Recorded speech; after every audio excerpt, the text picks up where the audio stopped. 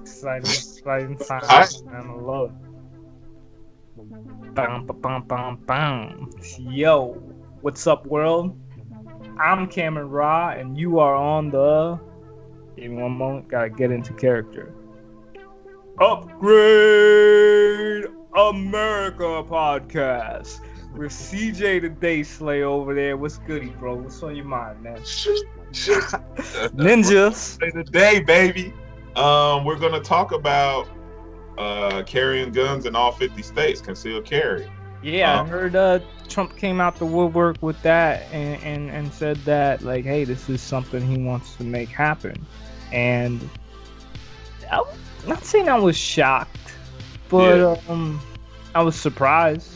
This is actually old. I had to look at the date just to throw this out there. This is like a few years back, but I don't know. Somehow it came across my timeline on Twitter. I was like, "Oh, this is interesting." So if this, I was unaware that this was an old topic. I thought this was just something new because there's people talking about the timing, like, oh yeah, you know, and typically it seems like the left is more gun restricted, like less guns, and you know.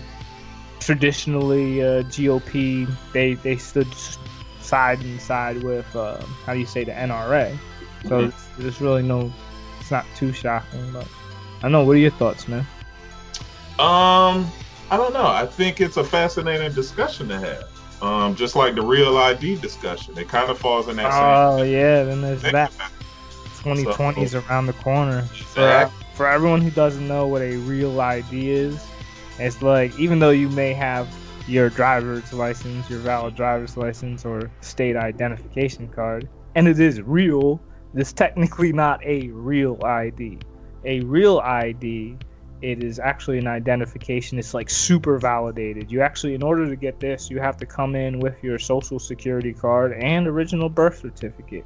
Oh, wow. My understanding, I was in Philly renewing my license, and like, the lady broke it down to me. She's like, yeah, you can't even fly state to state without a real ID 2020.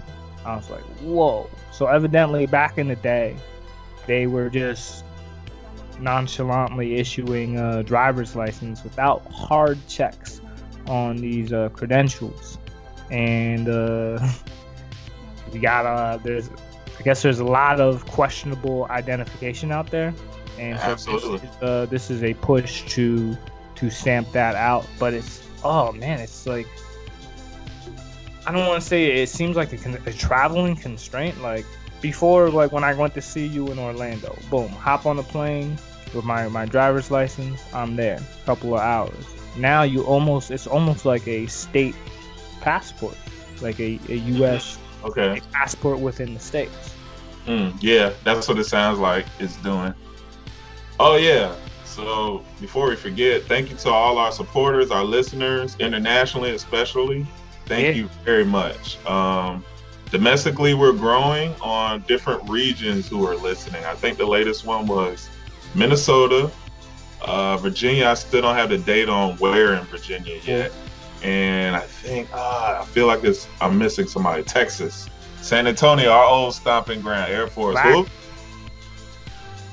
So just throwing that out. Thank you. We're trying new things. We're trying to engage a little differently. So be on the lookout for that. Yeah, and it's a work in progress. It's an experiment, and I'm loving the results. We're really doing great work, and appreciate what you're doing, CJ, holding it down. You know, Cameron Rock. You know what I'm saying? The architect. Well, you are you're a producer too, man. And everybody on YouTube, I appreciate you guys checking out the channel. But this guy over here, he is pushing the podcast on at least 3 other different platforms. We're on Apple, we're on Google Play, Spotify. Spotify is where I listen to the audio on. And so it's I appreciate you doing that audio production too, broski. Yeah, appreciate it. I'm working on it. I'm gonna get a little more refined. Yeah, we came a long way. From episode 1, we came a mighty long way.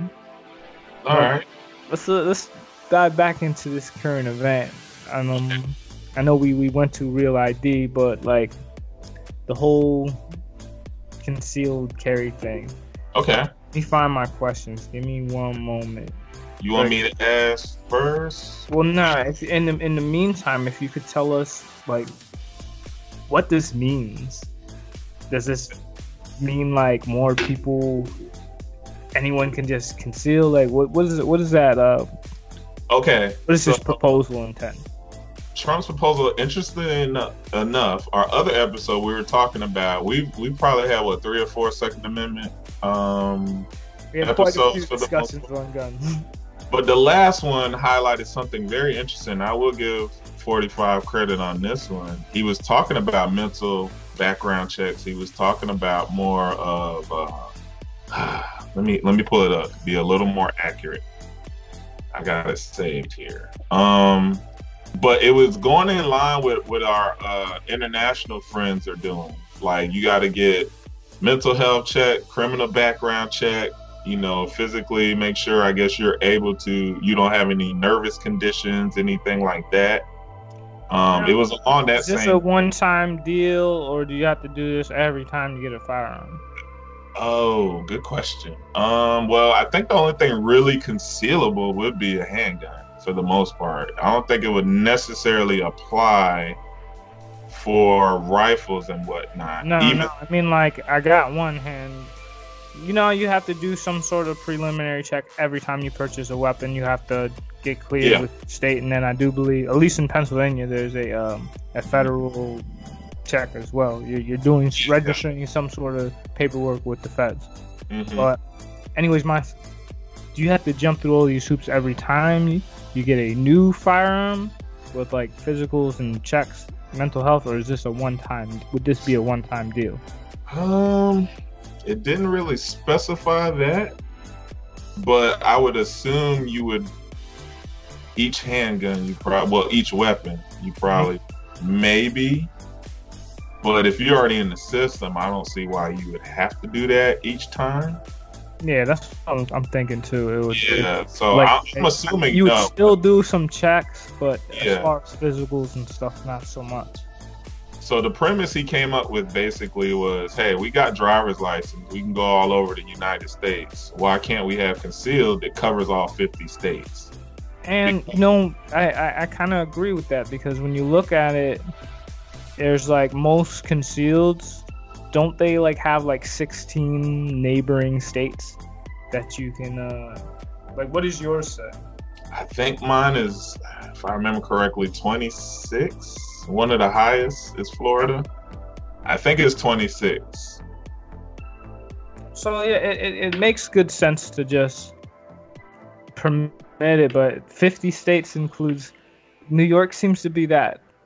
Well, New Jersey has a lot of constraints too. I think New York seems to be one of those states where they have like, or New York City rather. Yeah. Is there a clause for that? Like, where does that come in? That, I guess that's where I know those projects would be lit with mad Glocks and more Glocks in there than there already are. But Second Amendment is Second Amendment. I'm curious to see where they go with this. So got a question for you though. Okay. Would this be a victory would you consider this a victory for the Second Amendment? Like, there seems to be this battle of, again, between left and right and everything in between. Like, certain parties want guns to go away, and other parties, even this independent candidate, wants them to stay, with some requirements. What do you think? Yeah, definitely be an overwhelming victory for the Second Amendment, right? For proponents of the Second Amendment, definitely you would have to, with your plan that's in the what's it called? I'm going blank right now. Your plan for regarding the tracking of the firearms, the larger Class 3 kind of stuff. FireNet. FireNet. That's exactly what it is. So if you do FireNet in accordance with this, in accordance with a more universal background check, I think that kind of gives everybody what they want, in my opinion. I feel like it would. I think it would balance everything out. Because, like, hey, we expanded this. We're doing mental. We're doing criminal. We're doing tracking on larger weapons. I mean, what else do you want? Because it's not going away.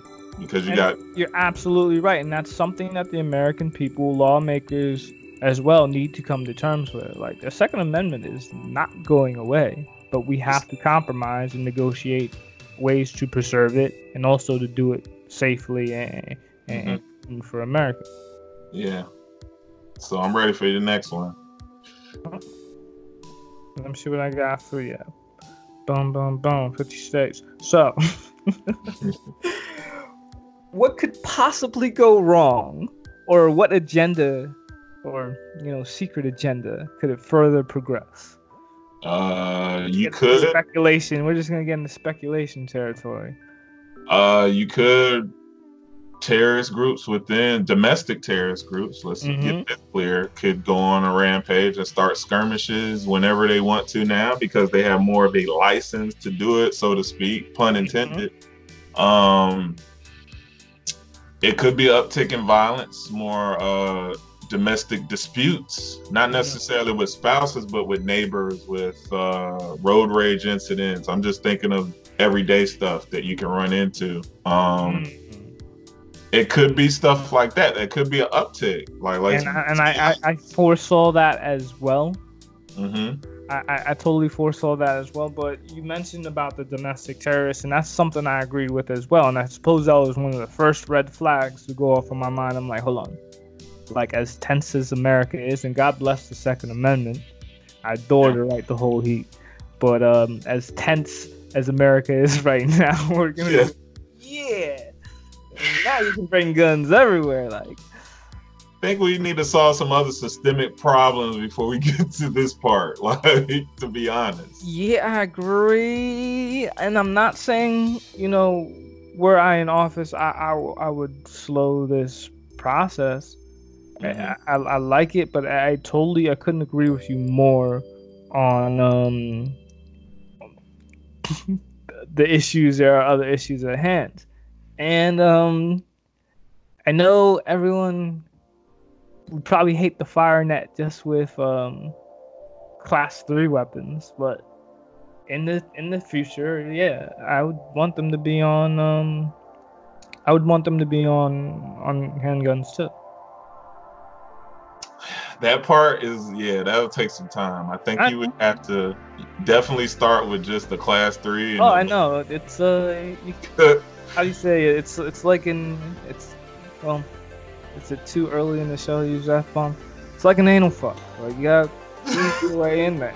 You can't just ram it in there and take all, we're throwing them on anyway. But you got to demonstrate, like, hey, it's working with class 3 weapons. It's working with fully automatic weapons. Like, we're having accountability, and we're, they're not falling into the hands of terrorists. But, like, let's be real. The handgun is a very practical tool for terrorists and, people who are doing the concealment. Yeah. And the rapid fire, the ease of access of ammunition, like, it's smart to account for these, but again, it's how you sell it to the American people, and it's gotta be gradual. Let me see what else I got for you. All right. But if you got one for me, fire away. I'll let you finish first, and then I'll ask mine. Yes.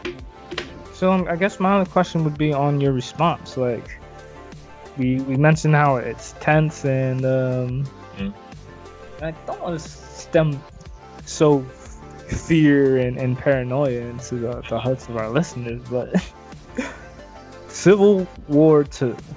I knew you was gonna ask this at some point.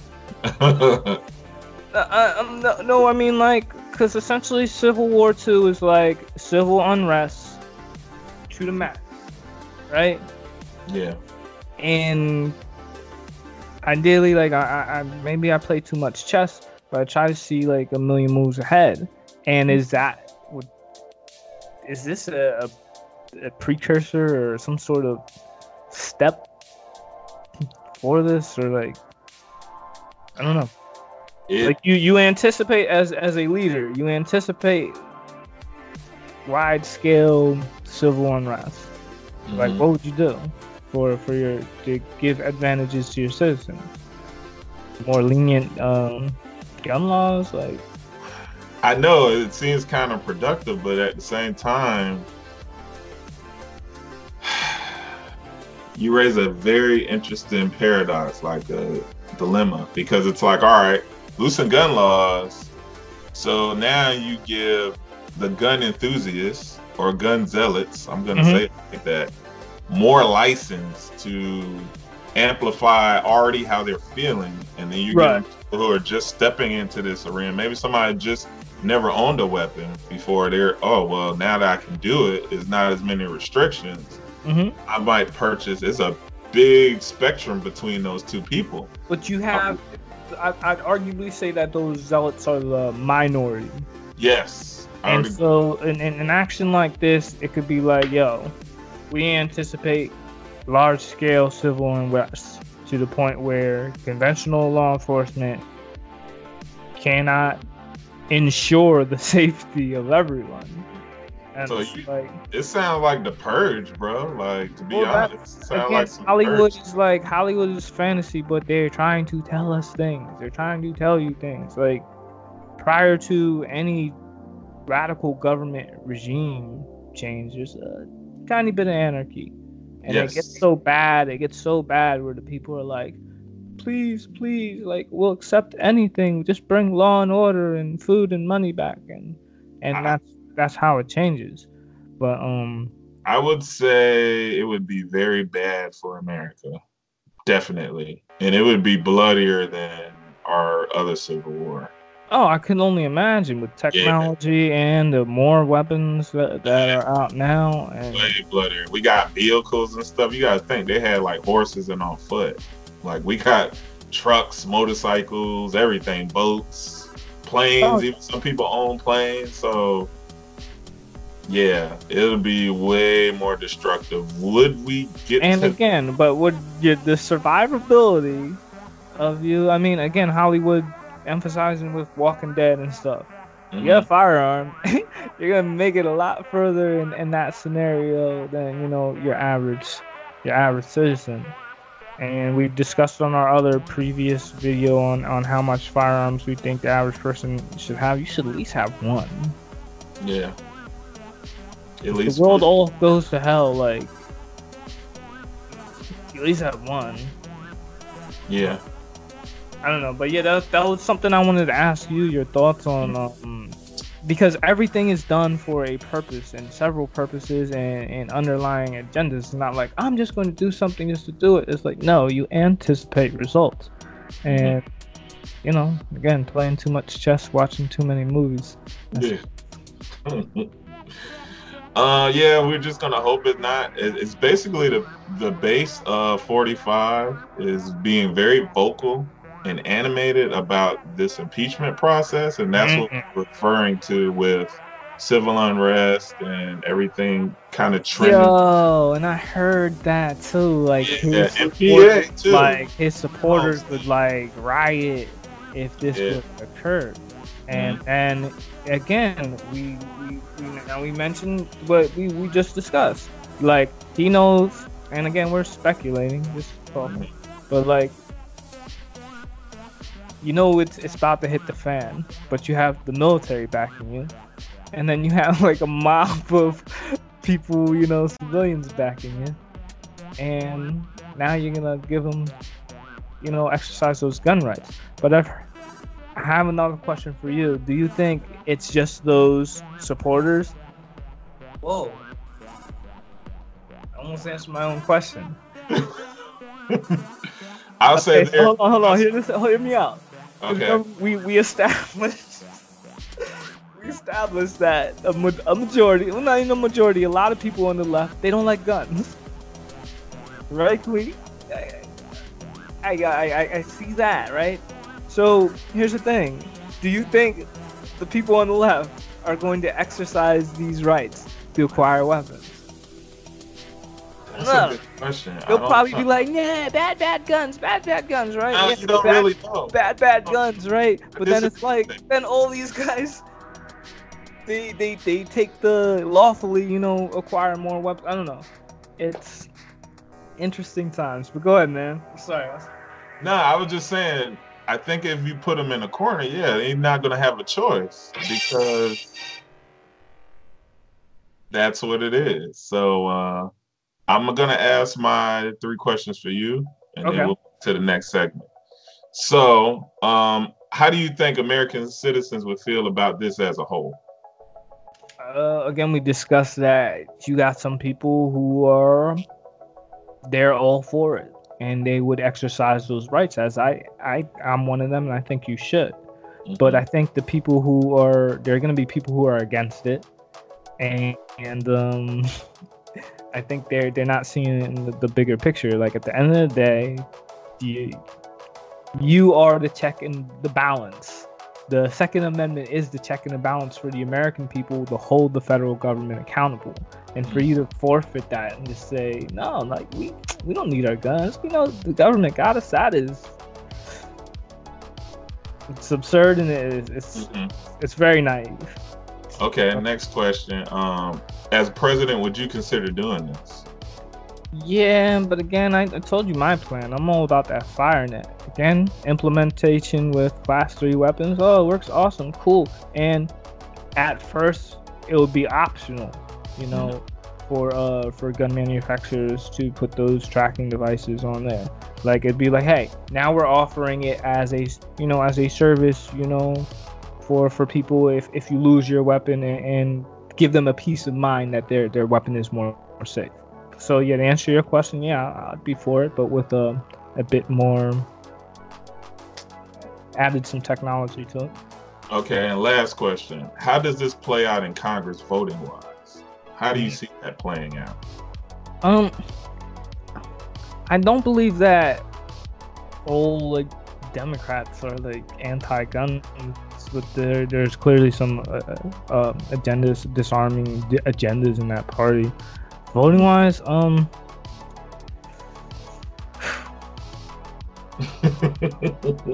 it's difficult to say, because I do recall like there was a piece of legislation that just got passed that was a reduction to gun laws, like, but I could be wrong. It's hard to say. I think it could pass.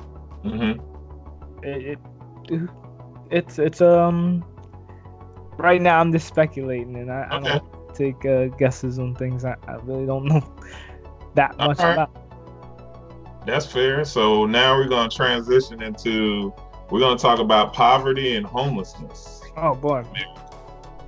So I'll lead off with define poverty and homelessness in your own words. When you use those 2 words, what do you think of? Okay, so I would like to define poverty first. Okay. Now, it's very interesting when you look at the tax brackets, like our tax bracket system. The highest one is like 510,000 and up. And I do believe they're like 37% is what they're paying on taxes. But when you look at the tax bracket, the bottom of the scale, it shows incomes of like $10,000. And I'm like, an income of $10,000. And I get it, if you're a kid and you're living at home, you know, your income is then you would get an income like that. But when I put it into perspective, the define poverty, I think of people who are trying to survive on 10 stacks a year. Whether it's them and their spouse, you know, like people who, if you're making, man, and I'll be real, in America, I suppose it really depends on where you live too. Yeah, but absolutely. If you're making less than 30K a year, I dare to say if you're making less than 50, because I took an internship. Well, I called it an internship job because it was an entry level job before, and I was making like $20 an hour, and that was no type of life, man. There was no type of life. It was a hard knock life. And so I'm thinking like, yo, there are people who are out surviving, paying bills, trying to make it on less. $15 an hour, $13 an hour, less. So that to me is poverty, where you can't escape from that. And I want to elaborate on why it's so hard to escape poverty. So when you live in poverty, they have food deserts, like meaning areas you live in a place where it's hard to get food and or decent food, good food. Like, you hear of BJ's and things like that where you can get things in bulk. But if you don't have a car, you can't. That's a bit harder to do that, Sure. and so then that alone is going to chip more away at your resources. But there's all these little, I could go on for days, but there's all these little things associated with poverty to keep you poor. And while it is a mindset, it is a dangerous and difficult condition to break out of. Homelessness, I'll define it like this: like homelessness is not necessarily just living on the street, and I do believe there's about 500,000 Americans who do that, and 40,000 of them are United States veterans, military veterans. So that is something that is near and dear to my heart.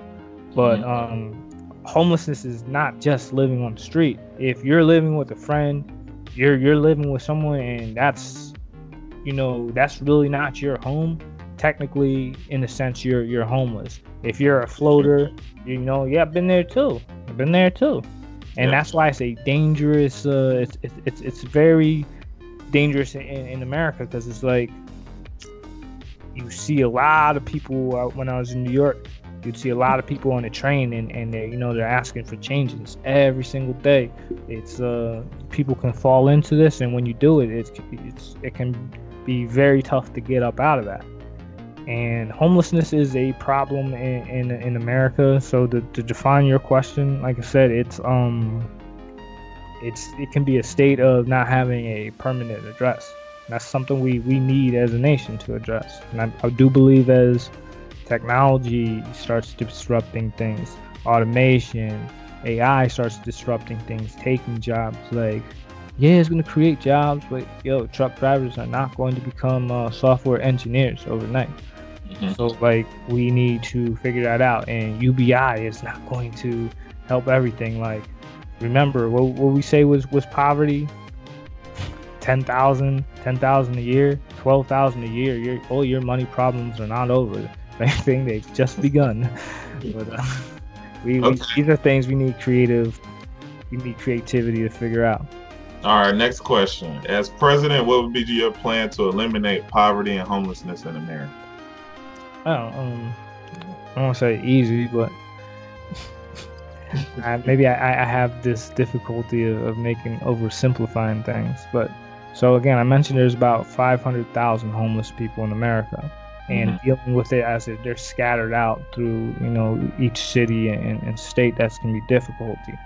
I would like to consolidate it and build the largest homeless shelter in the world. And if you can offer someone a place to stay, like, hey, this is it. We have this space designated for anyone who's homeless, anyone who needs a place to stay. Like, we need to set that up. We have the infrastructure to do that. I want to make these shelters out of plastic. Plastic is a problem. We dump billions of tons into the ocean every year. It's scattered across our great nation. Like, we can take that and we can build with it. They're printing 3D printed boats in 72 hours. Large structures that mad people can stand in. We can 3D print houses, homes, and recycle plastic, clean up our nation at the same time. But that's my main purpose for running. That's something I would very much like to do. But as far as that would address homelessness. Now, poverty, something we have to figure out as well. And I think if we can give people what they need, we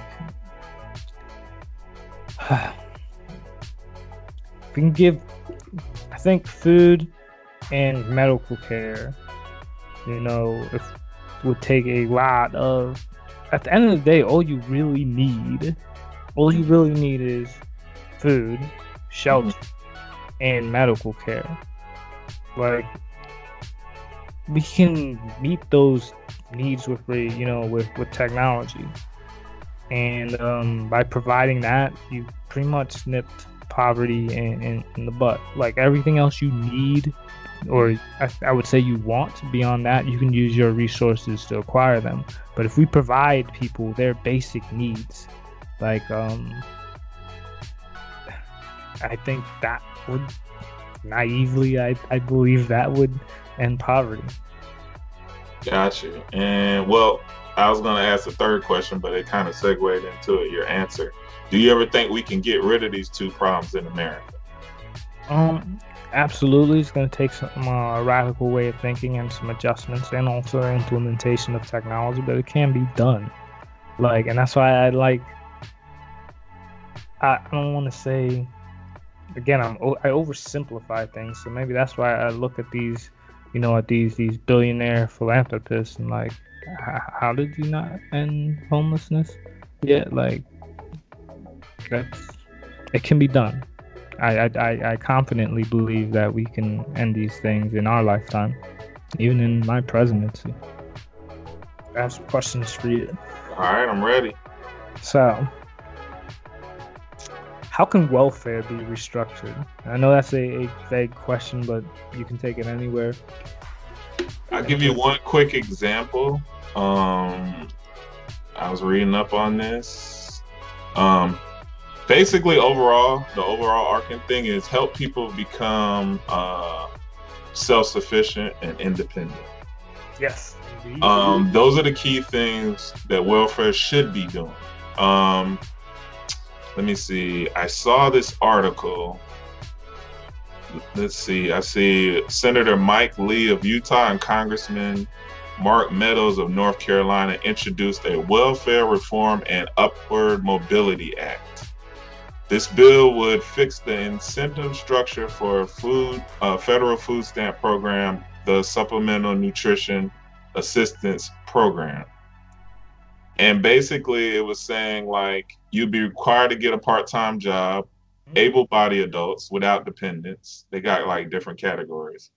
Be in school, be in job training, or be actively looking for a job in order to get those benefits. But the key thing that they said was, they're going to get you a job. There's not going to be this, you got to keep looking and hope you get it while you're staying. No, the end goal is to get you proper employment to where you can take care of yourself. And so they just plug you, they're going to plug you with the job, more or less. Yeah, like when you go to workforce, I'll say here, they try to see what your skills are, see what you, basically it would be more of inclusion of that. It sounds like you would include job training, retraining, along with getting benefits, all in kind of like a whole package kind of deal. I'm trying to think, is there an actual bill for this? People can look it up when they, on their leisure. But the biggest thing I took from that article real quick, I'm not gonna bore people with too many details, they can Google it, is you gotta give people the tools and actually the self-esteem and confidence to go do it. Believe it or not, when you're in poverty, homelessness, in these disadvantaged situations, mentally and emotionally, you're not gonna be right anyway. Yeah, I agree. What's the other part of the question you asked that? Just how would you restructure welfare in general? Oh, so I did a little digging, and LBJ did this in '64, with including the food stamp program and I think cash benefits for the elderly. And those are still around today, even though now they're trying to roll back a lot of this stuff, cut costs. Now, what do you mean roll back? Like take it away from the elderly? Basically, yeah. What in particular? Not Social Security, but something else? So Social Security is always kind of on the chopping block, to be honest. It is, but it's really never been touched. Medicare is those two hot button issues with welfare, besides food stamps and cash assistance and housing assistance. Those two seem to be a hot button thing, that Social Security and that Medicare for the elderly and Medicaid. I don't hear about Medicaid as much. Which Medicare, would you cut? One or the other. If I had to cut one or the other, which one? Between Social Security and Medicare? Because that medical is crucial when you're older. It is, but you gotta compromise. Ah, man. But they need money to live too. So probably Social Security. I'm thinking it would be the Social Security as well, and I'll explain why. But I want to hear your answer. If health-wise is their biggest expense, why not focus on that and then figure out the rest? Figure out what they can do, or figure out some other, maybe UBA, what we discussed, universal. That's exactly what I was saying. Because it's like, again, you don't need the money. You need the things that money can buy. So the housing is provided, the the food is provided, everything else is, it's not the government's job to provide the things you want, your chocolate and your candy and cigarettes and booze and stuff. It has to be for what you need. And I don't know. You don't want to cut healthcare, and that's why I mentioned I want to make that bill to where healthcare is. We don't have to cut it because it will be paid for. It will be paid for by by applying those regressive taxes to all the dangerous and products that that are killing people and make people sick and need healthcare. Like, I'm very confident that adding 19%, similar to the VAT tax in Germany, adding 19% tax to cigarettes, booze, and even certain foods that are like, if that shit is deep fried, like, it should be taxed 19%. And guess what? You're paying for your heart transplant preemptively, little by little. Every combo meal, you're paying to your healthcare. But again, if we can find a way to sustain healthcare, provide healthcare for everyone, where we don't have to raise income taxes to do it, then guess what? Healthcare will be there to stay. But I would not want to cut Social Security. No, I wouldn't either. I wouldn't want to. How important it is. It really is. So. And it's like, if we can find a way to provide everybody what they need, and it's like, yo, you're not getting your $1,300 every month, but guess what? Your place is paid off till you die. Like, you will never be homeless. You will never be hungry. You will never be cold. Like, I would feel more comfortable knowing that than like, grandma's gonna hook us up this year for Christmas. Like, so hit me with your next one. I'm ready. All right, let's see what we got here. Bum, bum, bum, bum, bum. How do you think the rest of the world views our homeless problem? And taking into consideration, the places we've been, Europe is not, but I suppose we should Google that in the meantime. But yeah, how do you think they view our homeless problem? So I'm going to read some of the comments. I stumbled across the video of the article link that I sent to you about poverty and homelessness in America from the Economics. And okay, I was looking at these comments. Hold on, let me find. And it blew my mind. But a lot of it made sense. Like, there was a real... Okay.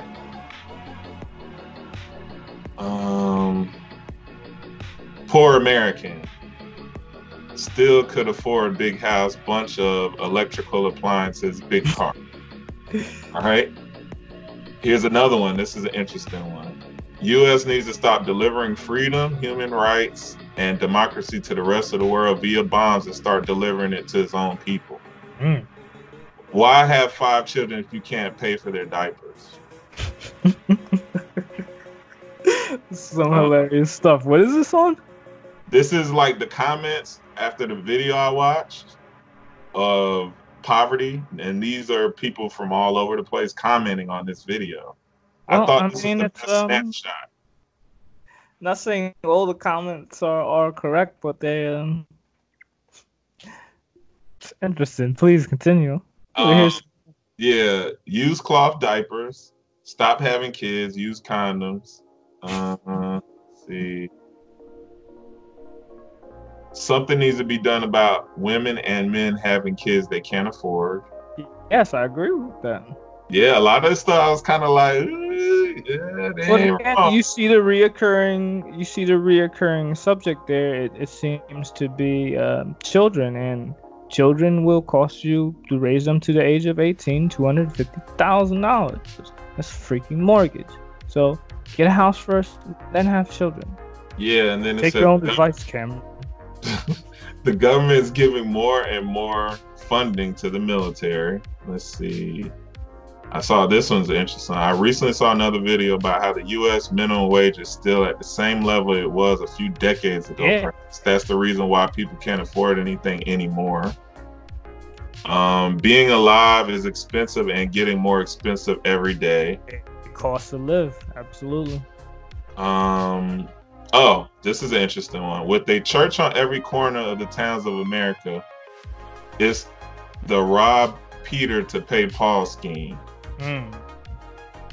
Well, that is an interesting concept as well. I heard Tupac Shakur mention like all these churches, and I seen it in Philly, man. And it pissed me off. Like they had this magnificent structure, cathedral or something like that, and then you got guys sleeping on the doorstep of them. It's like, oh, this wonderful building that we only use once a freaking week.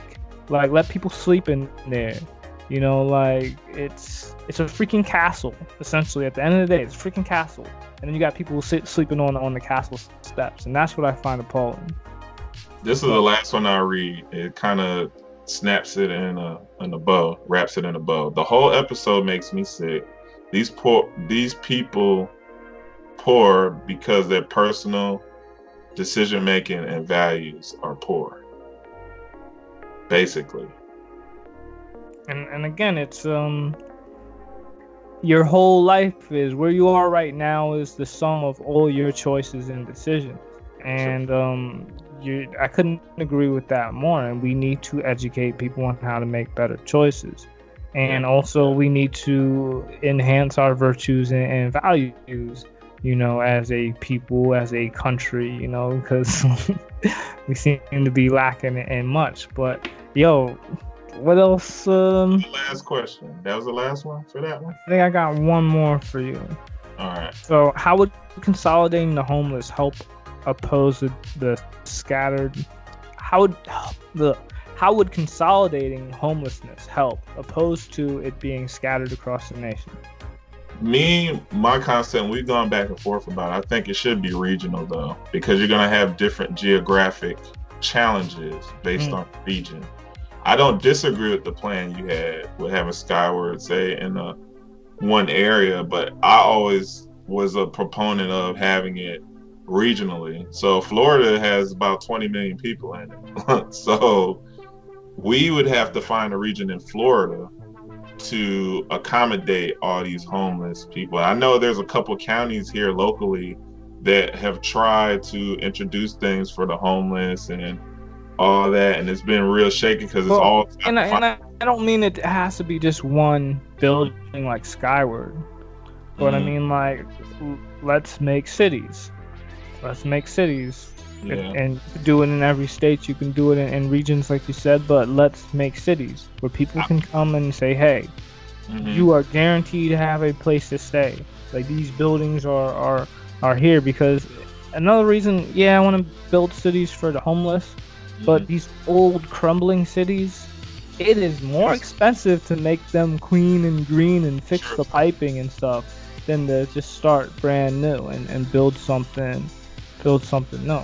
But I think using those ghost towns as a backdrop to build these homeless cities, as long as you have the basic needs like fire, police, like all this, and then everybody contributes to that city. You just living there, you're contributing too. I think that's the key part. If you have an integration of all these things along with technology, you know, internet access, that's like almost a basic need now in the 21st century. So Yeah, I think as long as you do it smart and integrate it, I have no problem with it. I think it can work. It'll be successful. That's what I would do. Yo, we got another topic to discuss. Apple, real quick. Okay. A couple questions on that. And for our listeners out there, I'm not sure if you're aware, there's a little beef with the government and the tech industries. Pretty much, they want to have backdoor access to all our devices.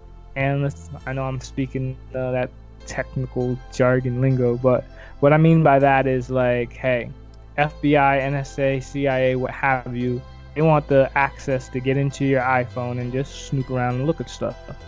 And believe it or not, there was a lot of cooperation with tech and the government in the past, but I do believe they're pushing back on this, or at least they're trying. They tried to. So that's where we're at, kind of high level. So my question for you, Chris, is when should a government access its citizens' devices and data without probable cause? Does such a scenario exist? Nah, I don't think you should. I think it should be like, you already know how I was gonna feel about it. I think it should be like imminent terrorist kind of activity to elected officials like 45 senators, all these people, and on the state level as well, local level. Other than that, or like, you know, like a school, you know, because we got school shootings, that's part of our culture. Indeed. Mass shootings and stuff like that. Other than those couple of reasons, without probable cause, no, I don't really see it. Maybe, but I could see case by case, like domestic disputes, like somebody didn't honor their restraining order, or, you know, because that stuff gets messy between divorces and child custody. I could see maybe somebody, especially somebody who was abusive in a relationship, like physical harm. That kind of leads if they're using it to, how do you say, investigate a current a case or something, that's a bit different, but not just like out the blue, like, yo, he was abusive past, let's dig through the shit. Like, Nah, I think it should be case by case, and everything that I described, I could see. Like, yo, we see some credible information where we acting on it. We not even gonna wait, you know what I'm saying, without, you know, but without probable cause, nah. I think we already are so patched in, we're gonna talk about this a little more, that they can see everything anyway, for the most part, what you're doing. So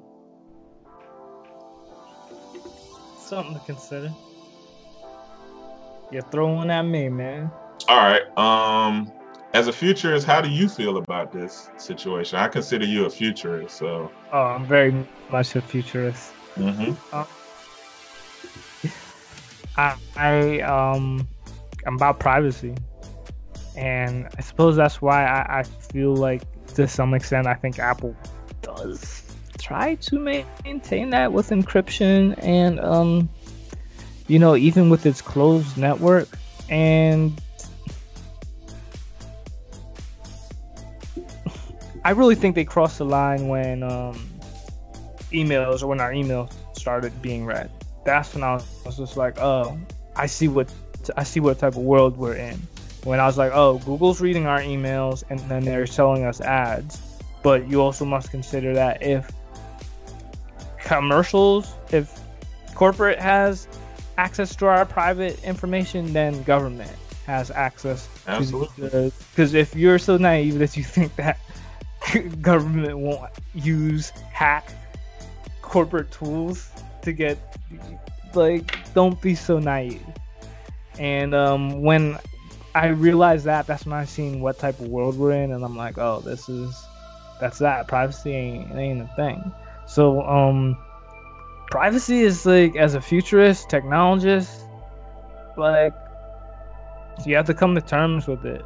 Like, when you're writing in your phone, you just gotta assume, like, it can get hacked. Someone is either surveilling it or watching or listening, and that's just the world we live in. Like, privacy is an illusion. What do you think? have you come to terms with the fact everything you do online is digitally recorded? Yeah, like we talked about it. I've shared the video, the interview with Empire Files, which is a great series. You guys should check out on YouTube by Abby Martin. Cool. She's really dope. But yes, seeing that interview, the dude was like, just be open about it. He said because they are scanning everything. So at this point, and then talking to you on a weekly basis, I just kind of gave up. But I mean, it's like It's really sucks if you're like, I suppose if you're a super villain or a terrorist or like a cartel leader, but like if you're everyday citizen and you're doing your thing, because I don't think the FBI cares if you're cheating on your girlfriend or significant other or things of that nature. Like he's not doing no crazy stuff. Like I don't think you have. What do you think? Do you think it's anything to worry about? At this point, like I said, it goes back to they're reading everything anyway. Phone call, everything's smart devices. Like I've come to terms with it. Like I'm not doing anything crazy. I mean, I'm besides running for office, but I mean it's not criminal.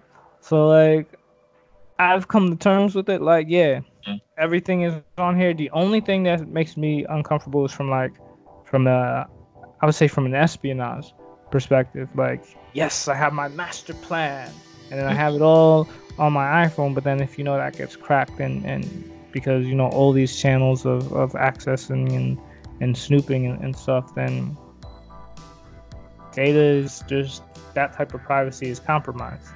I don't know. All right, I got a question for you. As president, how much transparency and access should tech companies give the government?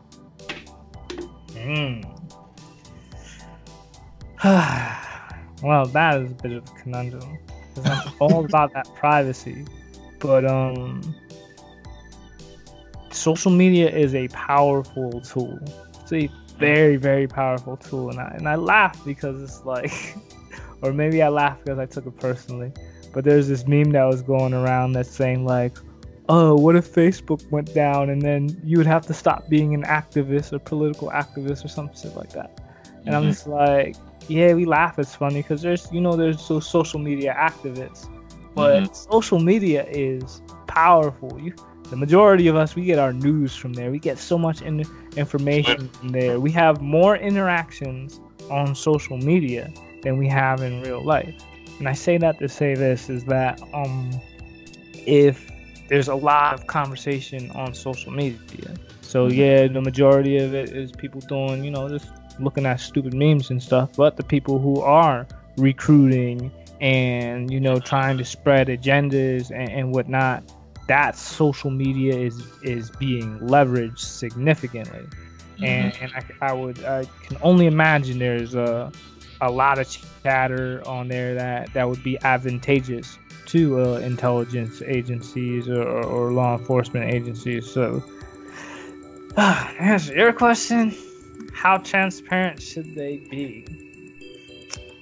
What I would propose, like, let's set down some guidelines with social media. Like, you'd be in a meeting, of course, and we'd be like, listen, guys, like, I respect privacy and I appreciate what you're doing, but you gotta work with us.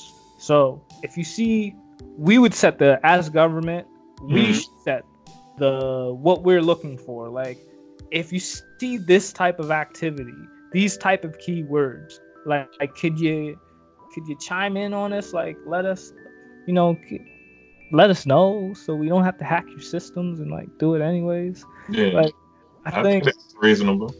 Coming to terms with them, like this is what we're looking for, like things of that nature. And if we were transparent with social media, I think we'd get some. And by we, I mean this scenario of you and I being in charge of the federal government. What? Them guns over there. But I think if there's transparency both ways, then I think that would be mutually beneficial. Okay. What was I gonna say?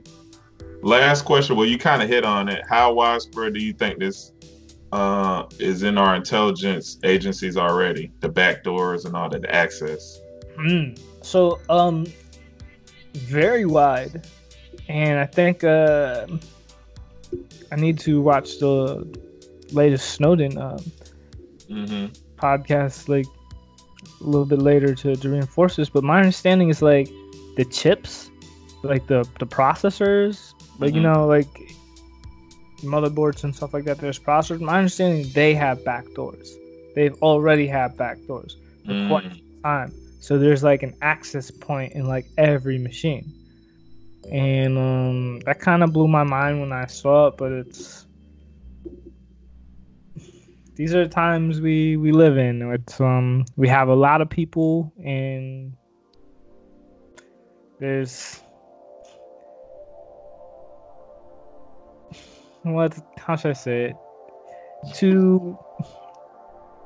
There's a lot of people, and to expect government to behave the same way that it did in 1776, in 2019, 2020, without evolution is that's very naive, and it's changed, and this is how we have to govern. I get it to an extent. Like, my main concern is that it just doesn't get abused.